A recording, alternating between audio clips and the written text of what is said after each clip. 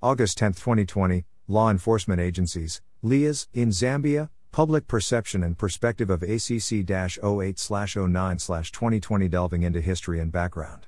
The legal provisions that outlawed corruption in independent Zambia were first contained in the Penal Code, Cap 146, Chapter 10 of the Laws of Zambia. This legislation was exclusively concerned with corruption offenses by persons employed in the public sector but did not take offense with corruption transactions by or with private bodies or agents. It was therefore inadequate in as far as fighting corruption is concerned. The Zambia Police Force, now Service, which was charged with the duty of enforcement, was also not able to adequately deal with corruption offenses. In 1980, a bill in Parliament was passed that culminated into the establishment of the Anti-Corruption Commission that was going to deal with corruption cases exclusively. The Anti-Corruption Commission, ACC, is the agency that is mandated, and Zambian citizens expect ACC to spearhead the fight against corruption in Zambia professionally, effectively and efficiently. The commission was established in 1980 under an Act of Parliament, the Corrupt Practices Act No. 14, which has since been repealed. Settled, the Anti-Corruption Commission, ACC, is the main body tasked to combat corruption in Zambia. ACC investigates and prosecutes, conducts corruption prevention and community sensitization. The Anti-Corruption Commission is mandated to perform the following functions. 1. Prevent and take necessary and effective measures for the prevention of corruption in public and private bodies. 2. Receive and investigate complaints of alleged or suspected corrupt practices, and subject to the directions of the Director of Public Prosecutions, prosecute those suspected of involvement in corruption. 3. Investigate any conduct of any public officer which in the opinion of the Commission may be connected with or conducive to corrupt practices. 4. Disseminate information on the socio-economic effects of corrupt practices, and enlist and foster public support against corrupt practices, and 5. Do such things as are incidental or conducive to the attainment of the functions. In its efforts to effectively, efficiently and professionally perform these functions, the Commission has established five main departments, namely, investigations, legal and prosecutions, corruption prevention, community education, and finance and administration. The ACC mission statement has been tabulated as follows: to effectively and impartially prevent and combat corruption in order to promote integrity, transparency and accountability for the attainment of a corruption-free Zambia, whereas their vision statement is a proactive, impartial and professional anti-corruption agency that promotes the attainment of a corruption-free Zambia. The ACC values, among many others, are integrity, excellence, accountability, respect, confidentiality, transparency, collaboration, impartiality, loyalty, responsibility, and patriotism.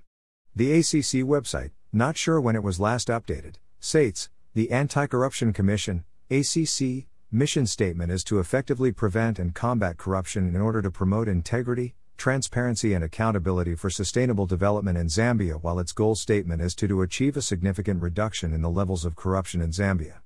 The vision statement is to be a lead institution of a broad sector alliance for combating corruption. The Anti-Corruption Commission core values for officers of the Commission are also guided by 8 fundamental core ethical values in their performance of their duties. These include integrity, excellence, accountability, respect, confidentiality, collaboration, impartiality, loyalty, responsibility and citizenship as contained in the ACC Code of Ethics.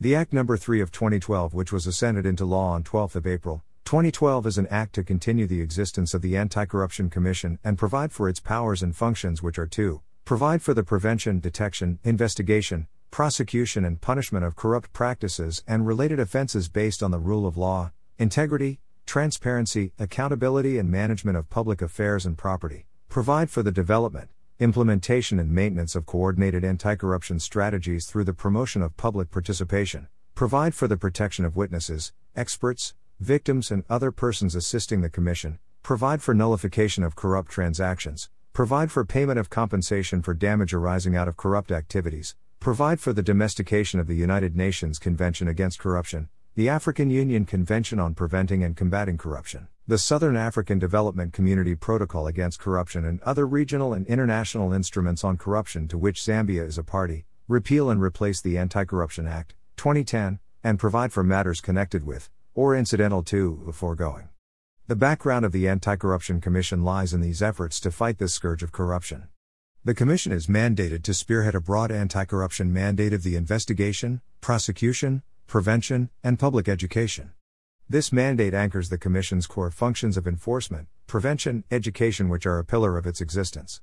Those who worked under the late Justice Robert M. Capeboy and Paul Douglas Russell fondly call this the three-pronged attack on corruption. The Anti-Corruption Commission is mandated to prevent and take necessary and effective measures for the prevention of corruption in public and private bodies. The Commission receives and investigates complaints or cases of alleged or suspected corrupt practices, like complaints or allegations against Ronald K. Chittatila and others against Dr. Chitalo Chilyufaya, and subject to the directions of the Director of Public Prosecutions, DPP, prosecute those suspected of involvement in corruption. Investigating any conduct of any public officer which in the opinion of the Commission may be connected with or conducive to corrupt practices. It is important to mention that the DPP can access the investigations and prosecution file, review the witness statements, evidence collected, bank statements, transactions, warn and caution statements administered and statements from suspects, and after being satisfied that the matter merits prosecution in courts of law, gives a fiat, a legal consent and authority for ACC to formally arrest and prosecute the case in court.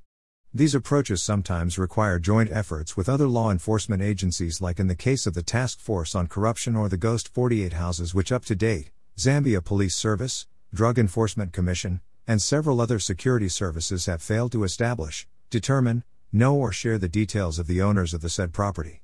The Anti-Corruption Commission also disseminate information on the socio-economic effects of corrupt practices, and enlist and foster public support against corrupt practices, and do such things as are incidental or conducive to the attainment of the functions. Under the community education, the Commission should have and must go ahead and be encouraged and supported to develop a deliberate policy of inculcating a culture of zero tolerance for corruption among the youth through youth festivals, school anti-corruption clubs, and school curriculum. The charity begins at home concept and citizens not to glorify thieves and condone corruption starts with all members of the community. Together, various ways including partnering with the private sector, NGOs, civil society like TIS, artists and the general public should be and must be adopted to achieve the goal. The three-pronged approach and attack on corruption resemble many jurisdictions, especially around the African region. The ACC departments and what they are expected to do. A. Investigations Department. Investigations of suspected cases of corruption and related crimes are conducted by this department of the Commission. The department thus houses one of the Commission's core functions. The department's principal functions are: 1. To receive and investigate complaints of alleged or suspected corrupt practices. 2. Intelligence gathering and data analysis. Once the ACC receives reports of alleged or suspected corrupt practices, the Director General then authorizes inquiries to be conducted. Those found with cases to answer under the ACC Act are taken to court for trial, and the Commission is represented by the Legal and Prosecutions Department. It is, however, important to note that an investigation can lead to the following outcomes: 1. Prosecution of the accused. Once enough evidence of the commission of an offense is adduced and the Director of Public Prosecutions gives consent to prosecute the suspected offender. 2. Exonerating an accused person if there is no evidence that points to wrongdoing. 3. Administrative action where evidence is insufficient to sustain a case in court or prove to the commission of an offense beyond reasonable doubt. In such a situation where evidence is insufficient, but the Commission believes that there is a loophole for corruption or an accused could have engaged in bad behavior which cannot be proved to be corruption, an investigation can end up in a recommendation for administrative action. 4. The Commission can refer any case to any relevant agency that is deemed to have adequate authority to deal with cases that do not fall under the Commission's jurisdiction. Some cases of outright fraud, theft, drug abuse and the like have been referred to the Zambia Police or the Drug Enforcement Commission for them to competently handle. The Anti-Corruption Act No. 3 of 2012 spells out what constitutes an offense of corruption for which the Commission will investigate and prosecute. According to the Act, these offenses include: 1. Soliciting, accepting, obtaining, giving, promising or offering of a gratification in return for a favor. The Act defines gratification as any corrupt payment, whether in cash or in kind. 2. Misuse or abuse of public office for private or personal gain. 3. A public officer who lives beyond one's past and present official emoluments. This offense suggests that a public officer must prove that the wealth they have acquired is within their past and present official emoluments. If they fail to provide an explanation of how they acquired such wealth or property, this may be deemed to have been corruptly or ill-gotten. The challenge of who bears the burden of proof between the accused and the accuser is still an ongoing social media and live debate in the cases against Chittatila, Chilyufaya, and Kaimes. B. Legal and Prosecutions Directorate is charged with the responsibility of prosecuting offenses under the Anti-Corruption Act No. 3 of 2012. Section 6, 1(b)(2) of the Act also empowers the Commission to prosecute such other offenses under any written law that may come to the attention of the Commission in the course of an investigation for corruption. The Anti-Corruption Act No. 3 of 2012. This Legal and Prosecutions Directorate carries out the prosecutorial functions of the Commission, which includes: 1. Rendering legal advice on the ongoing inquiries and giving legal opinions on dockets upon conclusion of any inquiry. 2. The Department also drafts all charges and consents for DPP's consideration and prosecutes all cases of corruption and such other offenses that may come to the attention of the Commission in the course of any investigation of corruption. 3. The Department also represents the Commission, in collaboration with the Ministry of Justice, in all civil matters. 4. It also undertakes legal research in order to enhance the capacity of the ACC to implement its mandate. It should be noted that when ACC investigators are carrying out investigations against high-profile politically exposed persons, PEPs, like Minister Chitatila, Chilyafaya or ZOF Commander Kaimes, the Legal and Prosecution Department, with a pack of lawyers and prosecutors, do advise, give legal opinions, and they participate in drafting the charges and consents for DPP's consideration, and prosecutors from this department may guide which state witness to call first, second, third before the start witness in court of law. In Dr. Chilyafaya's case, the prosecutor decided to call Chipulai first and consequently ACC suspended him without any investigations.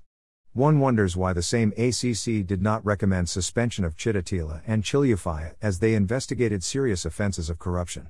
We are where we are because of these two departments at ACC.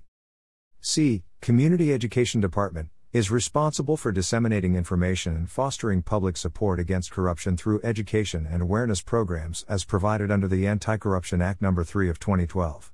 It is also responsible for cultivating and managing relationships with stakeholders and promoting the vision and corporate identity of the ACC.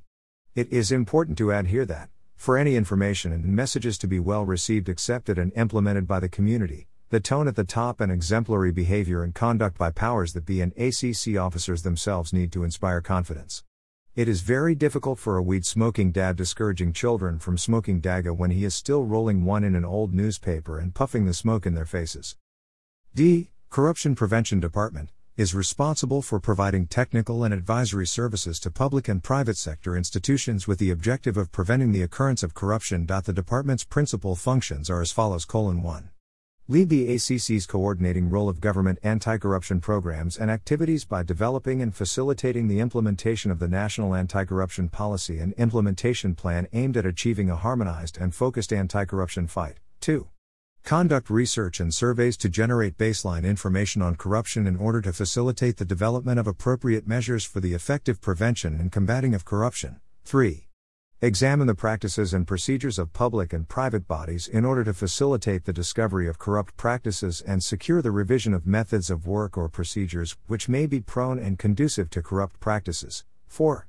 Advise public and private bodies on ways and means of preventing corrupt practices through the revision and implementation of administrative procedures and methods of work compatible with the effective performance of the client body's duties. 5. Liaison with respective public bodies, develop and implement programs and activities aimed at enhancing integrity and public service delivery by staff. 6. Maintain a national-level database on corruption to facilitate decision-making on anti-corruption. 7. Monitor and evaluate the effectiveness of institutional programs and activities.